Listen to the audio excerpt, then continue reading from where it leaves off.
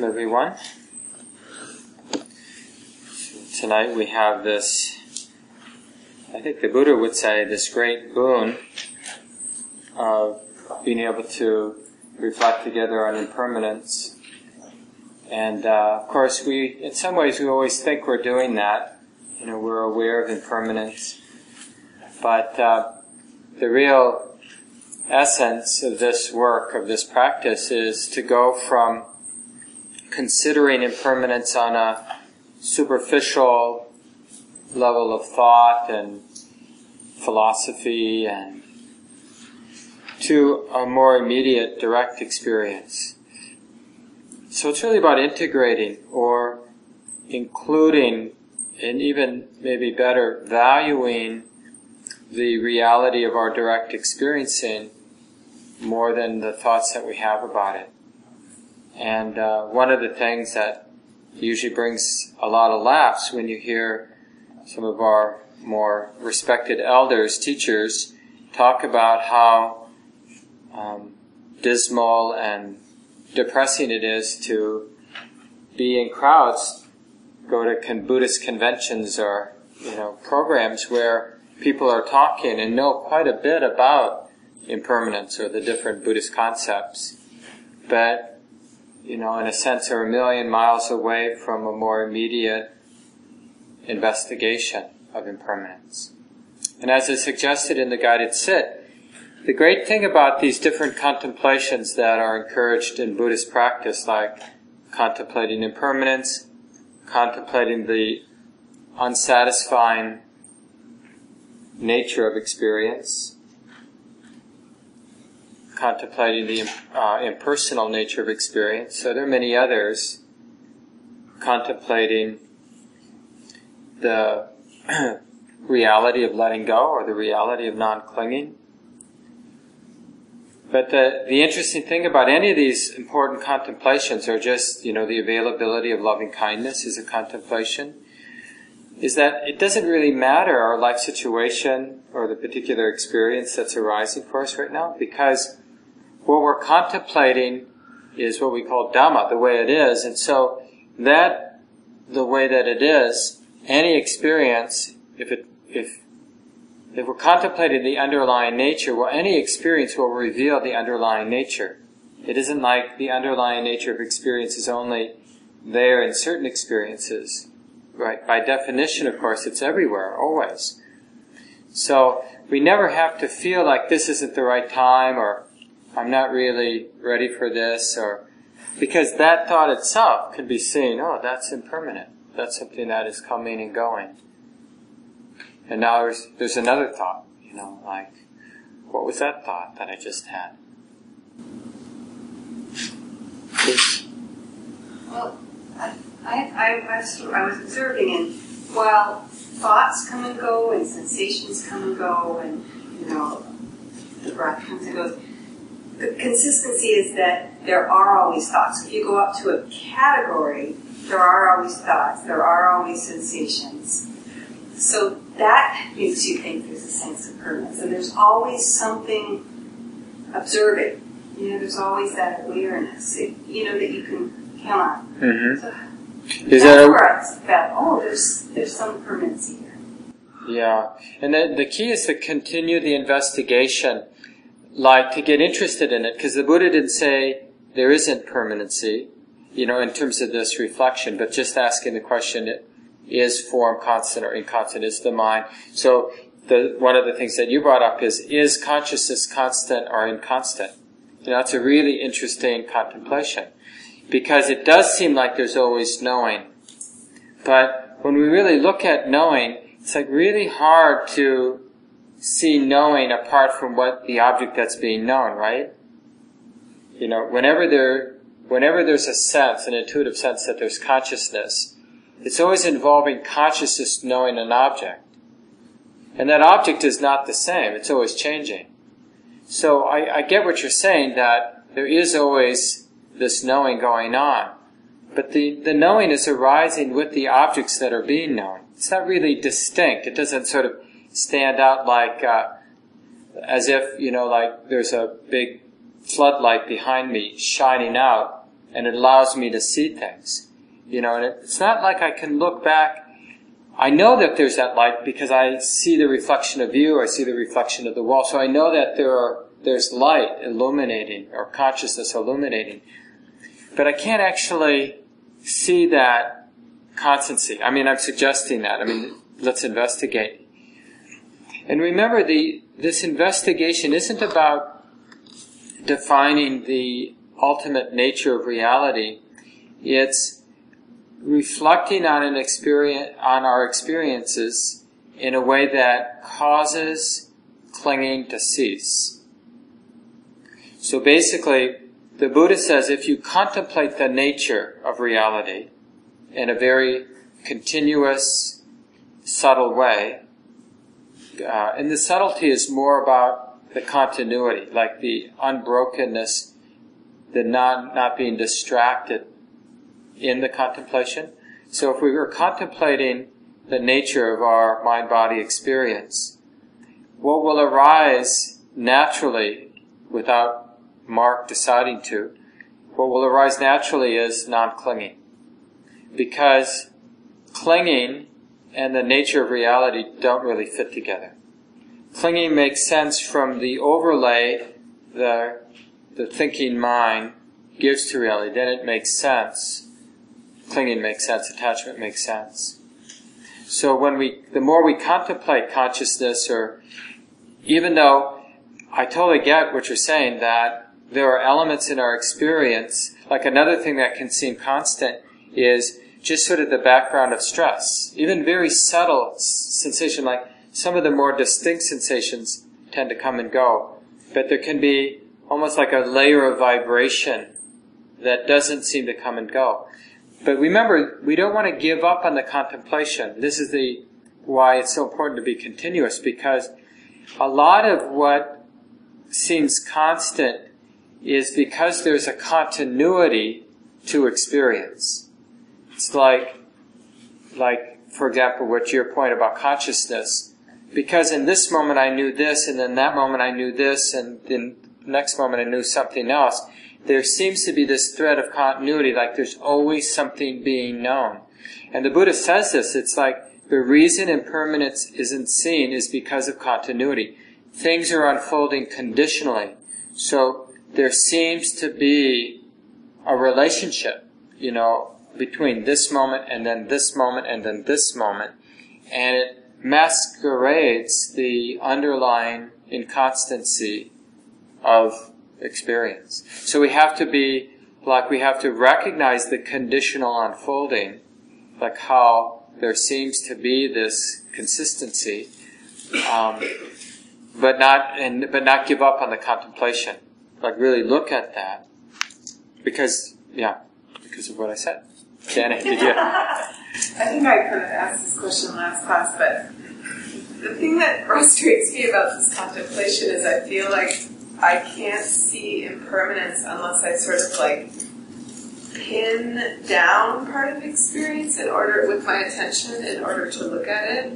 And by virtue of doing that, I am holding the experience to this. How long can you hold it though? Well, it's like I can't see experience unless I'm sort of like holding it in one spot. I don't know, 5 minutes or something. I guess that's... Yeah, so... 10 minutes. Remember that, this is maybe a good time to talk about samadhi, or this balance of attention. Because I think, like one of the things I've noticed in my practice is when effort is off, like not that I'm not making effort, but that it involves too much of a sense of ego or willpower or striving, it's like it can create the appearance of constancy. And so we want to have contemplation, because we're contemplating the truth, and the truth is already here, like the reality is already here. We don't have to go anywhere. So the particular kind of effort is very subtle. It's just about being interested. We don't have to pin anything down, because whatever this is it is already expressing the underlying nature of things. So it's really about, the contemplation is very light. And so it's more about an interest and a not forgetting. And the trouble is we tend to hold things too tightly. And see, that usually involves a thought about what we're doing. And concepts have the appearance of constancy. Because I can say Jana said that, Jana said that, Jana said that. And that seems like there's some, real permanency, real entity, real constancy in my experience of dealing with this comment that Jana made. So the concept is really diluting in the investigation of impermanence. So just the idea that I'm somebody paying my attention on this phenomena in order to see whether it's impermanent or not, it's too heavy. It's too much involved in all these constructions, which then masks the underlying reality. This is why it tends to arise in kind of unexpected moments. Some of you probably have heard Kamala. I know she's giving this talk recently. Did she give a talk on impermanence at the last retreat? Yeah. Did she? Did she talk about her experience seeing the flower? Yeah. Yeah, that's a talk. She gives a lot. And, it wasn't like she was trying to see impermanence. It was just the mind was relaxed and steady. The attention was relaxed and steady. And then the reality of that experience just arose in the mind. And that's how we realize impermanence. It's like I have examples of just a particular place doing walking meditation at IMS. And some of you have heard me say this, but just a very simple but profound and subtle experience of, it was fall in New England, so a lot of different colors of leaves on the ground, and just walking back and forth. And just noticing, I was mindful of the visual form of, seeing. I wasn't labeling, but just, that was the activity of awareness, of knowing. And, when the mind is in a conceptual mode, then it's like, I'm seeing leaves. And it seems like there's some constancy to that, because the moment of seeing leaves, followed by the next moment of seeing leaves, even though it's different, and intellectually we understand it's different, doesn't stand out as being inconstant, because what seems so constant is that there's me seeing leaves. And that just trumps the reality of this moment of seeing leaves is different than this moment of seeing leaves. So I just would notice, when my mind was relaxed and I wasn't trying to practice, the mind was just mindful naturally, with some continuity, naturally, effortlessly even. I would just notice, it would just arise in the mind without trying to have an insight that this moment and the next moment, they were two different realities. And even though there was a continuity, like this moment of reality was related to the next moment of reality, but they were literally two realities. And it's like, that's incomprehensible for the conceptual mind. Because the conceptual mind is really wrapped up with continuity. That's like the main story we're telling ourselves. All the stories are about explaining continuity, creating a story of continuity. That's the ultimate story that we tell ourselves, is how everything, and, there is the story is coming out of karma, the sort of conditional unfolding of cause and effect. But that's, like I said, that masks the underlying truth of impermanence, that there is a radical, ephemeral, insubstantial quality to our experiencing, because in order for this moment to be what it is, it means everything past has had to cease. And then this is not, there is nothing in the future that will be this. So whatever this is, and that reality isn't philosophical. It's something that is experienceable when the mind isn't confused by continuity. And then basically thinking or you conceptualizing around the experience of continuity. And I'm not saying that there isn't continuity. So there are two things. There's this radical impermanence, and there's a continuity or a conditional unfolding where this moment is conditioning the next moment. So the radical impermanence is related moment by moment by moment.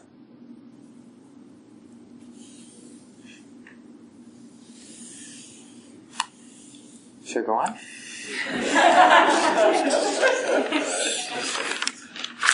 I was going to read a little bit. I forget if I read this, but this is, what I thought would be a nice theme for tonight, and feel free to interrupt when you have thoughts or questions, but what I thought would be a nice theme for tonight, because, impermanence can, from a conditioned or relative point of view, being a being that is really addicted to continuity and the sense of a center to that continuity, like the continuity of this existence is happening to me. I'm experiencing a continuity of my existence, right? So that's our relative conventional reality. Impermanence often seems like a heavy trip.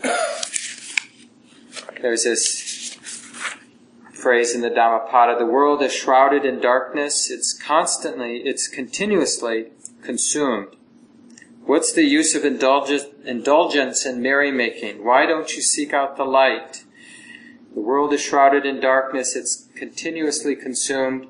What's the use of indulgence and merrymaking? Why don't you seek out the light? So I thought tonight it might be nice to talk about the joy and the freedom, in trusting impermanence, that there's something positive that comes out of it. And there's really no way to be intimate. There's no way to come alive and be free without befriending impermanence. Because the alternative, like the not understanding impermanence, the not being awake to impermanence, means that the mind or the heart is working hard to be disconnected because we've been conditioned to be afraid of it. So it's okay, as you do your own practice and contemplations, it's okay at times for fear to arise, because there is an appropriate grieving. Just because the mind or the heart is releasing or letting go of delusion, the attachment to delusion is real. It's as real as anything is. So the letting go of that idea of permanence, the attachment to continuity, that's like a real loss, as much of a loss as anything. And in a way, all our other losses, like the loss of a relationship or a parent or the loss of our health, is just the pain of that. The poignancy of that is really some reflection of the attack on our dependence on continuity. The sort of conventional mind being identified or caught or holding tight to some thread, some idea of continuity applying to me, gets threatened by loss. And so we often have a negative idea around impermanence. Yeah, very. Well, I guess in my mind, I'm not sure this is right, but although I can experience impermanence, I sense that my Buddha nature is constant. And perhaps I'm tricking myself, but it's my ace in the hole, Mm-hmm. It's, I'm not sure if I'm thinking about it. Well, you might be. And I think the important thing is to continue to be interested. Because, the Buddha teaches and our practice reveals the unconditioned, which is constant and is not dukkha, is not stressful, but is also not self. So there is, whether you want to call it Buddha nature or how, as the Buddha referred to it, the unconditioned, the unborn, the unformed, there is this, whatever you want to call it. Yeah. And in a sense, it's an ace in the hole, a refuge, but it's not self. And the thing is, it's important that the not self get revealed. So as I was saying in response to Louise's comment, these contemplations are undertaken for a particular purpose, which is initially to see that our conditioned experience is changing, unsatisfying, and not self. And then as the heart, as the mind begins to change or transform its relationship to our ordinary conditioned reality, the body-mind, the experience of the body-mind, where now there's less clinging attachment because we have been contemplating its changing nature, its unsatisfying nature, its not self nature. So now we're just less attached to our lives. We're there, we're right in the middle, because non-attachment actually brings us more into life. It's attachment that makes us want to get out of here. Get me to a cave, get me on a retreat, get me out of the city. That's all coming from attachment. That's not coming from freedom from attachment. So more and more freedom from attachment, more engagement, more presence in life. And then that in that place of being sort of engaged and not attached, then what becomes apparent is this freedom. Maybe that's what you're referring to, the freedom of non-attachment, the freedom of the unconditioned. And then that's contemplated until it's realized that that's not self. And that really sets it free in a way. Because initially as we begin to intuit, like maybe you're doing, the unconditioned, as we begin to intuit the unconditioned, unavoidably the habits of taking things personally, because we're so in the habit of taking the conditional reality personally, as we intuit the unconditioned, we're going to take that personally too. And we're going to basically create a Buddhist equivalent of heaven. Like, I can let go of this conditioned world because I have this ace in the hole, the unconditioned. But that ace in the hole doesn't refer to anybody or belong to anybody. And it's not really useful until that part's realized as well. But that's okay. So initially, there is this intuition of the unconditioned, the sort of inherent peace of the mind, let's call it. But we just have to remember, it's good to get this set of teachings that I'm saying right now, that as we want to continue to contemplate it, especially as we have less and less attachment with the sort of more ordinary things that we're attached to, like our body and our career and what people think about us and our health and, those sorts of things. Then more and more we want to contemplate the sense of freedom, the freedom from attachment, and to see that that too is not personal. It doesn't belong to anybody. And then all of a sudden, then what begins to lift, at least at moments, and then presumably with full enlightenment completely, what lifts is the neurotic sense of somebody who has to be free, who wants to be free, who's practicing in order to be free. And that's a much more profound liberation than just living, like initially just learning to live with less attachment is great. I mean, it's really a profound spiritual healing. And every little way we learn that we don't have to hold so tight in life is great. But then that whole pursuit of not holding so tight in life is itself a burden. And to see that freedom and the pursuit of freedom isn't personal, that's a whole another sort of more profound level of freedom. And that's really that understanding that the unconditioned isn't personal. It may be constant, and it may be completely free of dukkha, peaceful, in an unobstructed way, a stainless way. The peace is stainless. You can't kind of blow it or ruin it. But it's not self. And that's really interesting to read about the different saints, kind of working with that deeper insight where they have this profound, cultivated profound non-attachment and freedom and engagement and intimacy with the world. But there's a subtle, or not so subtle, but often a very subtle identification with the freedom. With the beauty of the heart, with the beauty of the mind that's not attached, that is kind and wise. And then seeing that identification with the freedom, with the beauty of the heart, is itself the absence of freedom. And then the final liberation of non-attachment to to the freedom. Yeah. This might be what you were just saying, but what I notice when I'm experiencing continuity is it's in tandem with boundaries and what's familiar to me and just replaying the same old things. And then when I experience moments of boundlessness, no boundaries, there's no need for continuity. There's no interest and there's no need for it. And it's like fresh. I'm not replaying the same old stuff anymore, and there's no continuity. There's no need. It just strikes me as there's just no need for it.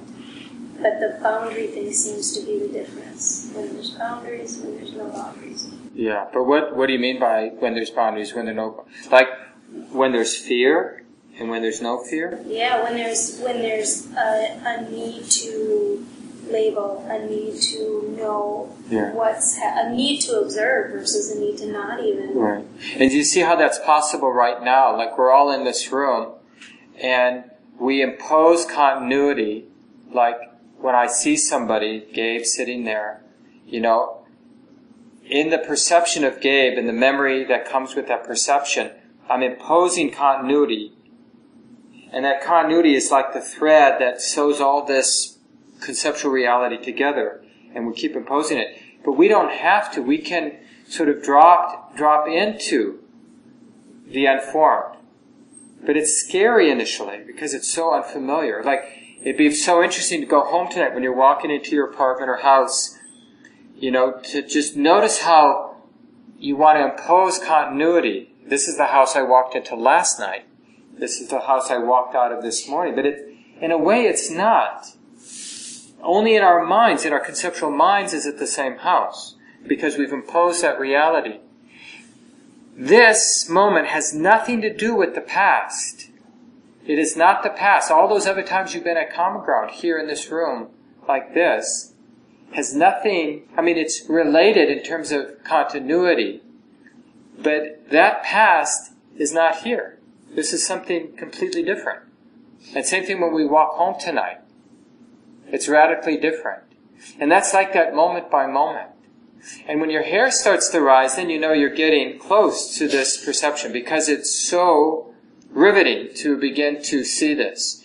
And sometimes really tremendous fear, and sometimes tremendous energy, lightness and joy even will come from this. Yeah, Haya, did you have a comment? Well, I was just thinking, as you were talking about, yes, this room is this, we've been here one time before, we've been here now, it's different each time. I'm even thinking every time we sit, for me, it is different. Like, I'm thinking about yesterday morning and today, it was totally a different kind of sit, and I had to let, go. Today my mind was playing all this stuff, it was running around, it was having lots of fun, and it was difficult to settle. But accepting that, okay, that's how it is right now, seemed easier to handle, knowing that it is impermanent. It felt like, okay, so this is how it is today. It may be different the next time, and it was different the last time. So for me, that actually helped in thinking about impermanence. Yeah. And again, going back to what Rebecca was saying about how fear, or this, she called it making boundaries, that's what draws the mind back to its dependence on continuity and conceptualizing thinking that comes out of its sense of dependence. security arising from the continuity of the stories or the ideas that we have about reality. So I thought it would be nice to look a little bit about the joy that comes, and maybe somebody is willing to. There's a short section in Thich Nhat Hanh's book, The Heart of the Buddhist Teachings. It's just his collection of sort of coming out of the Pali Canon, the basic lists, basic models that the Buddha used to teach. But he has a nice section that I want to cover now, and if somebody's willing to scan that, we'll get everyone a copy of it. So if you're interested, come up afterward, and we'll get that out to people. But I think it was part of that was once reprinted in the Inquiring Mind, and the title for that section was called Long Live Impermanence, Ye Ra Ra Impermanence, instead of, oh no, not impermanence. Because that's, we think we should be frightened about impermanence, but impermanence isn't really a problem. And this is a section I wanted to read from the Mind in the Way before I get to Thich Nhat Hanh's article. And this is Ajahn Sushito introducing Ajahn Sumedho's book, The Mind in the Way. And I think I did read about Ajahn Chah's quote about, do everything with a mind that lets go. If you let go a little, you get a little freedom. You let go a lot, you get a lot of freedom. And then he goes on and says, an accomplished forest monk is an inspiration to others because he shows that such struggles do not produce rigid zealotry or cold-heartedness. One cause for faith to arise in the Buddha way is the demeanor of the practitioners, the monks and nuns, who live an austere life and yet are described in the suttas as smiling and cheerful, sincerely joyful, plainly delighting, their faculties fresh, unexcited, unruffled, living by what others give, dwelling with minds like wild deer. And sometimes, when we are looking at wild animals, you see this, it's hard to describe because we're attracted to it. So on an intuitive level, we're definitely attracted. But we don't really know what it is that we're attracted to. But as I've sort of contemplated this, it's this immediacy. And part of that immediacy is that, organisms that aren't so burdened by the conceptualizing process, they're so moment to moment that we can, even in our relative way, we can kind of discern how, the inconstancy, even though there's a continuity in the deer's activity, you can kind of see the sort of moments, and in a way you can almost recognize the separation, the distinctness, uniqueness of each moment of existence for the deer. And it's sort of enlivening to see it, because it's like so much in nature, what we see, we can't help recognizing here. Like what we see there, we can't help recognizing here. Same if you see a really angry person, we tend to sympathetically vibrate. So when we recognize that immediacy and the impermanent immediacy of nature, even like with the fluttering of leaves, or whatever it is that you open to in that way, the whole world begins to open up.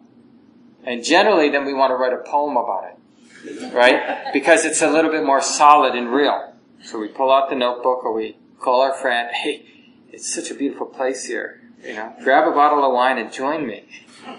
Or something like that. It's not that that's bad, of course, but it's interesting that we haven't cultivated the power of contemplation, to really let the world fall apart, to let the conceptualizing world fall apart, not to be afraid of that, to realize that it's not dangerous.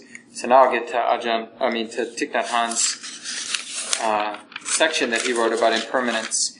It's in that book. And the chapter in the book, that chapter is the 3 Dharma Seals, chapter 18. And here he says, the Buddha taught that everything is impermanent: flowers, tables, mountains, political regimes, bodies, feelings, perceptions, mental formations, and consciousness. We cannot find anything that is permanent. Flowers decompose, but knowing this does not prevent us from loving flowers. In fact, we are able to love them more because we know how to treasure them, while they're still alive. If we learn to look at a flower in a way that impermanence is revealed to us, when it dies, we will not suffer. Because we never expected it to be other than what it is. We never expected it to be something permanent. Impermanence is more than an idea. It is a practice to help us touch reality.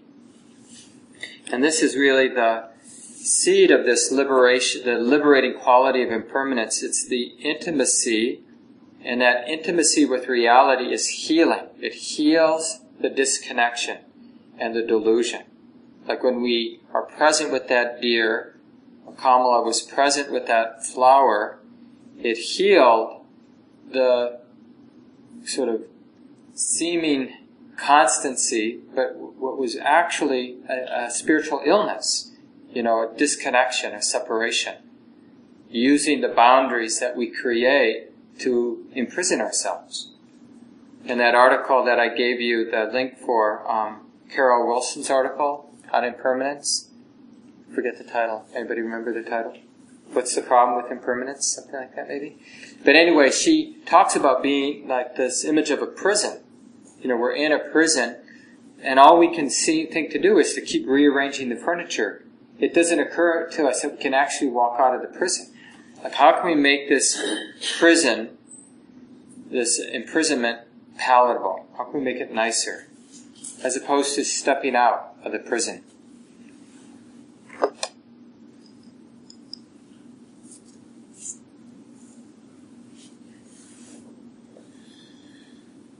So, in the Buddhist tradition, these three seals, or the three characteristics of existence, they're not really different things. So, stepping into reality or opening to reality, resting in reality the way it is, or the Dhamma, the way that it is, the gateway might be through noticing, recognizing, trusting the impermanent, changing nature of phenomena.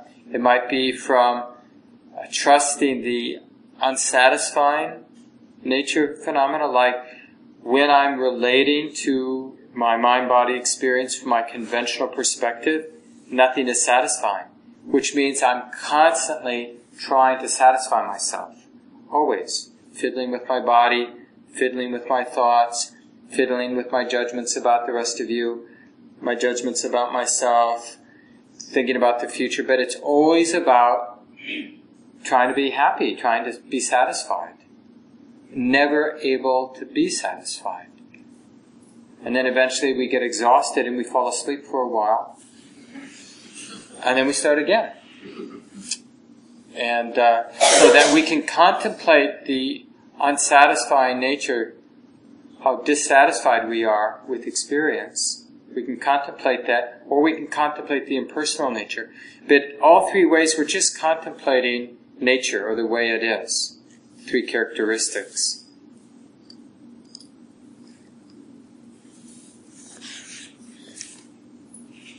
Now the question is, what's actually the problem with impermanence? Why isn't it immediately joyful? Thich Nhat Hanh says, when we look deeply into impermanence, we see that things change because causes and conditions change. When we look deeply into non-self, we see that the existence of every single thing is possible only because of the existence of everything else. We see that everything else is the cause and condition for its existence. We see that everything else is in it. And this is that experience that I was referring to in my own walking practice some years ago at IMS there in the fall. It's like that's the thing that also gets revealed, not just that this reality is distinct from this reality, but that this reality is just this one thing. It has a wholeness. It's like there are no boundaries. It's complete. You can't pick things apart. So in a way it's, so it's that wholeness, and that's what they're referring to here, what Thich Nhat Hanh is referring to. We see that everything else is in it. And then the next paragraph, from the point of view of time, we say impermanence. From the point of view of space, we say non-self. Which, just in terms of the term space, you could say instead of non-self, no center. right? So in terms of time, we say impermanence, like there's no end point, just process, just change. In terms of space, we say no center, no self, in terms of our experience of Dhamma, the way it is. And he goes on, he says, things cannot remain themselves for 2 consecutive moments. Therefore, there is nothing that can be called a permanent self. Before you entered this room, you were different, physically and mentally. Looking deeply at impermanence, you see non-self. Looking deeply at non-self, you see impermanence. We cannot say, I can accept impermanence, but non-self is too difficult. They're the same. And he goes on, without impermanence, life could not be. Without impermanence, your daughter could not grow up into a beautiful young lady. Without impermanence, oppressive political regimes would never change. We think impermanence makes us suffer. The Buddha gave us an example of a dog that was hit by a stone and got angry at the stone. It's not impermanence that makes us suffer. What makes us suffer is wanting things to be permanent when they are not. Now that's interesting, and we can really use this around experiences of loss, for example. Is it the loss that is painful? Or is it the not wanting things to change, not wanting this thing in particular to end that's painful? Yeah, Liz. Well, I have an example in my life. I'm the 6th of 7 children, and my parents have been dead for, many years, 15, 20 years. My oldest sister has also passed away. So anyway, I spoke with my oldest brother over the weekend. He is going to be 60 this year, so we're all in our 50s now. And one of my brothers at last Thanksgiving stopped breathing for 15 minutes and almost died, obviously. He had arrhythmia and luckily was with people who knew CPR, etc. So anyway, so what I've noticed is that the relationship with my brothers and sisters and I has really, really changed. We are so patient. We enjoy speaking to each other now. We're very patient. It's like, I sort of remember my mom's relationship with her siblings and, how they really cared about each other and liked each other and supported each other. And it's sort of like this is happening now with my siblings and I. I mean, believe me, with my brother and I, who, we used to fight it out just all the time. So I've really noticed how the fact that we're older now, and the end is in sight. Yeah. And it's really softened us and mellowed us. It's just lovely, really nice. Yeah, and you see how it can really change. I mean, we could even, what Liz said about her relationship with her siblings can be true with something that for a lot of us is really heavy, like hearing a lot about global warming and whatever we imagine that's going to lead to. And but that could have the same effect on how we relate to the earth and the beauty of the earth and the nuances of nature. We could have this profound poignancy and appreciation, knowing that things do profoundly change. And even with really ordinary things, like we have a cup we like to drink our tea or coffee in, and just knowing that it's inevitable that this cup will break. And so every time we use it, we'll have a different relationship, knowing that it won't be long before it will be other than what it is. And same with our bodies. Like, I never really had knee or hip pain until the last year, and now I have pretty regular knee and hip pain when I'm sitting. And, it's just like, I wish I had appreciated all those days, where my body, my lower body at least, was pretty resilient. But it could still change. It could still change, yeah. Yeah, I'm assuming it will change. But just appreciating the health that we have, or Thich Nhat Hanh somewhere says, appreciating the non-toothaches too. Because knowing that things can change, and maybe the teeth won't always be so healthy or whatever. And it really, you see how a lot of the beautiful qualities that we see in ourselves and other people really come from a more immediate experience of impermanence, like Liz had at Thanksgiving dinner. You can imagine how much that will change. I'm in the middle of that same kind of thing with my dad's health. He's got a serious medical crisis going on, and just how poignant and beautiful. I mean, it's interesting how people come up, and they want to be really supportive, but the fact is, I mean, as much as my dad's in a difficult place, the fact is, it's really beautiful being together. Always. I mean, it just consistently feels really nice to be together, and I wish my dad didn't have cancer, and it would be great if he could recover and be back at home and be independent again. But I don't want to discount the fact that it's really beautiful being together. And also, it seems a little strange to say it, but I'm not surprised that an 85, almost 86-year-old man gets sick. It doesn't, there's no shock in me. I'm not shocked by that. Especially someone like him who had so much health through almost all of his life. To finally, your card comes up, and then there's this thing you got to deal with, and it may kill him, and it may not, and all that uncertainty. But it's interesting, because in our culture, we're supposed to be upset by impermanence, change. But we're really, in practice, in Dharma practice, we're really learning to trust our actual experience, not what the cultural expectation is. And, we have to play along a little bit because people might not understand if all we said is, it's just so great being together. I'm really appreciating being together, Yeah. Let me just read a little bit more. I was almost done here from this article, Thich Nhat Hanh. So he had just said, what makes us suffer is wanting things to be permanent when they're not. And we can reflect, and this is something it would be nice to bring up in your small groups next week, is like really asking yourself honestly that question. When you find yourself suffering around impermanence, is it actually because things are impermanent, or because you don't want things to be impermanent? And it sounds like, well, that's the same thing. But it isn't. That's a choice. Not wanting things to be impermanent when they are, not wanting things to be the way that they are, is a choice. We have this choice to come into alignment with the way things are.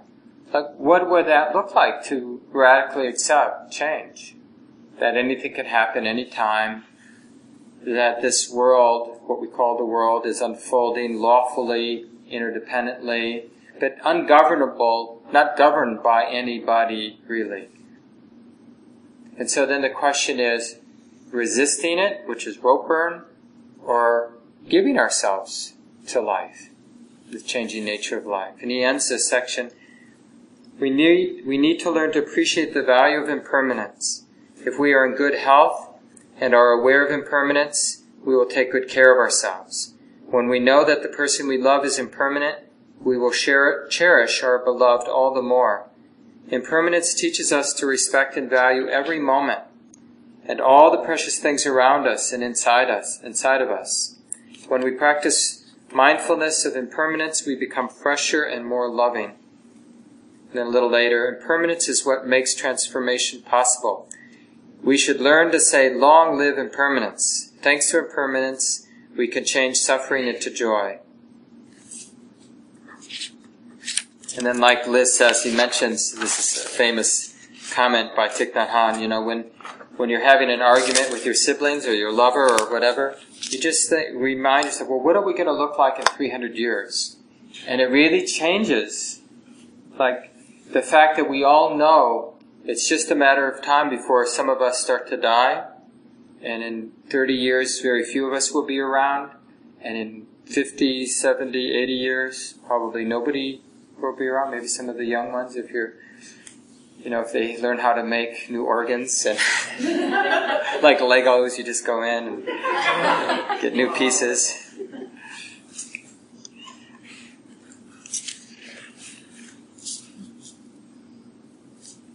One of these things about impermanence is that we feel like it's lurking out there as the devil or the evil one, and it's just going to surprise us. And this is the thing about things that scare us, and this is an ancient archetype you find in so many different wisdom, spiritual traditions, of befriending the evil one, befriending the shadow. You have to bring it in. Even religions that tend to sort of have a strong sense of good and evil, like separation. But I remember a Jungian analysis of the Christ on the cross. And the fact that, isn't that an amazing integration that here we have the Savior being depicted, being tortured, in the most, terrible way, and how that sort of shadow, like what we're afraid of, is what we revere, and there in those huge cathedrals, we have this person. So I'm not saying you should appreciate that particular image or way of those people like that practice, but just this very conscious integration. The practice is a very wise, conscious integration of what we run from, and impermanence is that. And so it's such a relief not to have anything that we're hiding from.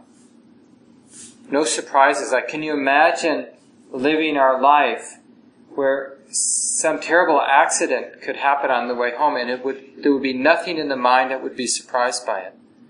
Something really wonderful after years of being a single person, and some person walks into our life, and this person is just the person we're looking for, that we're just immediately trustworthy of, and so much joy and appreciation and, this well-being comes from that.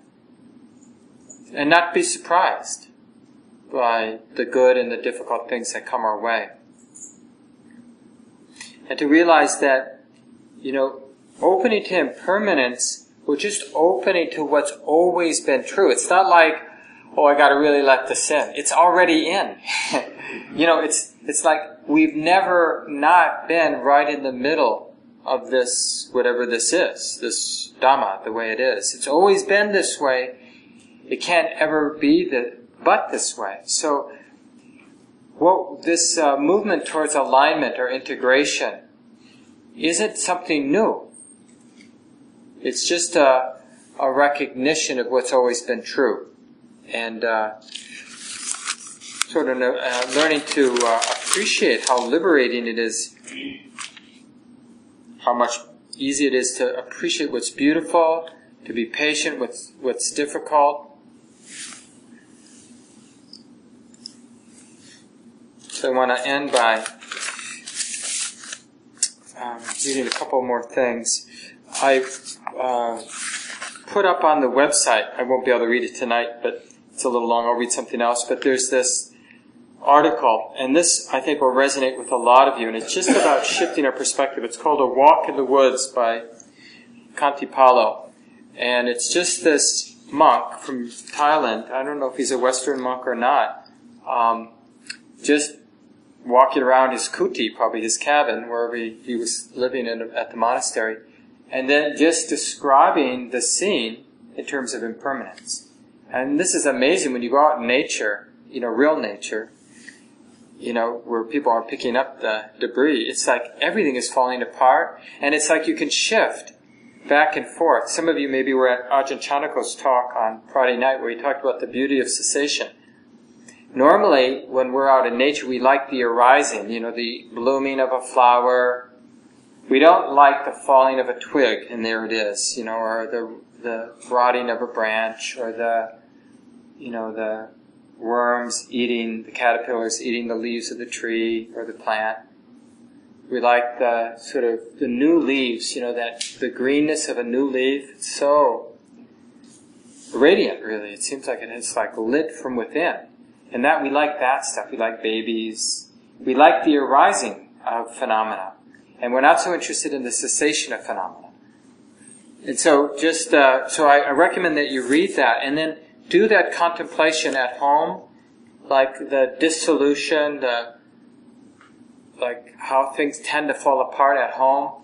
One of the things I see where my dad is staying at this transitional care unit, which is mostly probably 80% of this facility is a nursing home, and then 20% is a rehab center where my dad is. And, it's a decent place. People are really good. They're really nice. But, everything's a little dingy. I mean, it's hard when when there's a lot of the cessation part of reality going on, and incontinence, and the falling apart of people's cognitive abilities, and all the other things that go, and let alone a building, and a building that tends to fall apart unless you just pour a lot of money in it.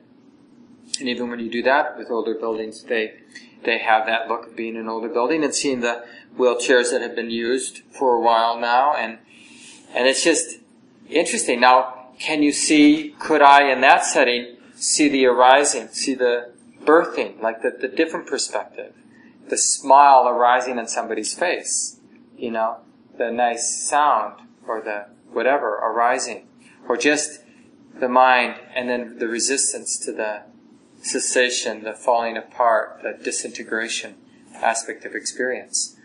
So we want to be able to do both. Depending on what our tendency is, we want to especially emphasize the other in terms of our practice this course, so that we're really familiar with the whole arising and the ceasing, not having a preference. The grumpy ones in the room, we tend to, oh yeah, this course is already done. I don't even need to show up next Monday because it's almost done anyway. I mean, it's already week 3. And it's like, why bother to work out? I feel that a lot. It's amazing. I'm only 55, and it's like, I'm going to have to work out again. It's like, we don't mind doing something, but if I got to keep doing it, it's like, I've always had an attraction to cessation, like, just get me to the end. And Wynn is a little bit the other way. She's much more interested in the arising. I can get there too. I mean, I can be deluded by both, for sure. But my habit is to sort of be interested in the cessation of things, like getting something done so I can be done. Just wanting to be good in this life so I can get through it without any big mistakes. And that sort of is missing, like, the joy part of life. Like really letting in the beauty, really letting in the joy, and not forgetting the cessation. So take a look at that article, A Walk in the Woods, and then just, because he mentions at the end about being able to see both. I remember this time in my little cabin when I was practicing in Burma, and I think some of you have heard this story. There's this huge spider, and I was practicing as a monk, so I couldn't just get, not that I would anyway, but it took me forever without harming it to get it out of the room. Just sort of coaxing it, and just dealing with the fear, and just like trying to practice being mindful with my body and with the fear, and then just the irritation of, like, the spider not getting the message that I don't want to hurt you, but you're not going to stay in this room. And so it was like a really intense experience, just to sort of be in that presence, and my mind was really, just from all that practice, really concentrated, really present. And I finally got it out, and I'm not kidding, within a minute or two, because I was still out in the little walkway outside of the front door of the room, a bigger spider jumped on that bigger, and that spider was like, it was a good 3 or 4 inches across. And a bigger spider jumped and killed that spider that I had worked for like 10 or 15 minutes to get out of the room. Killed it. It was just such a poignant thing about, like, just the nature of this world. And we, living in cities, we can have real distance from the disintegration. Like, how much, this is half of nature. Disintegration, the falling apart, is half of what happens. But we don't see it that way. We're really good. We devoted our economy to sort of only seeing the arising, the new products. And if we're feeling a little down, we get a new product. Or, if something's been around too long, we don't like it very much. We want something new or fresh. So I'll just end with a short reading that was in this wonderful book on the 3 characteristics, which I'll use a little bit next week. Just a quote from the Buddha. Wherever I go, I am unafraid. Wherever I sleep, I am unalarmed. The nights and day do not burn me. I see nothing in this world that is to be lost, right? Because when we see the impermanent nature, it's not like we ever expected it to be more than what it is. So it's not like we're worried about things being lost. I see nothing in this world that is to be lost. Therefore, my heart dwells in goodwill and kindness to all beings until I fall asleep. Isn't that nice? Wherever I go, I am unafraid. Wherever I sleep, I am unalarmed. The nights and day do not burn me. I see nothing in this world that is to be lost. Therefore, my heart dwells in goodness and kindness to all beings until I fall to sleep. Maybe I'll send it out to people.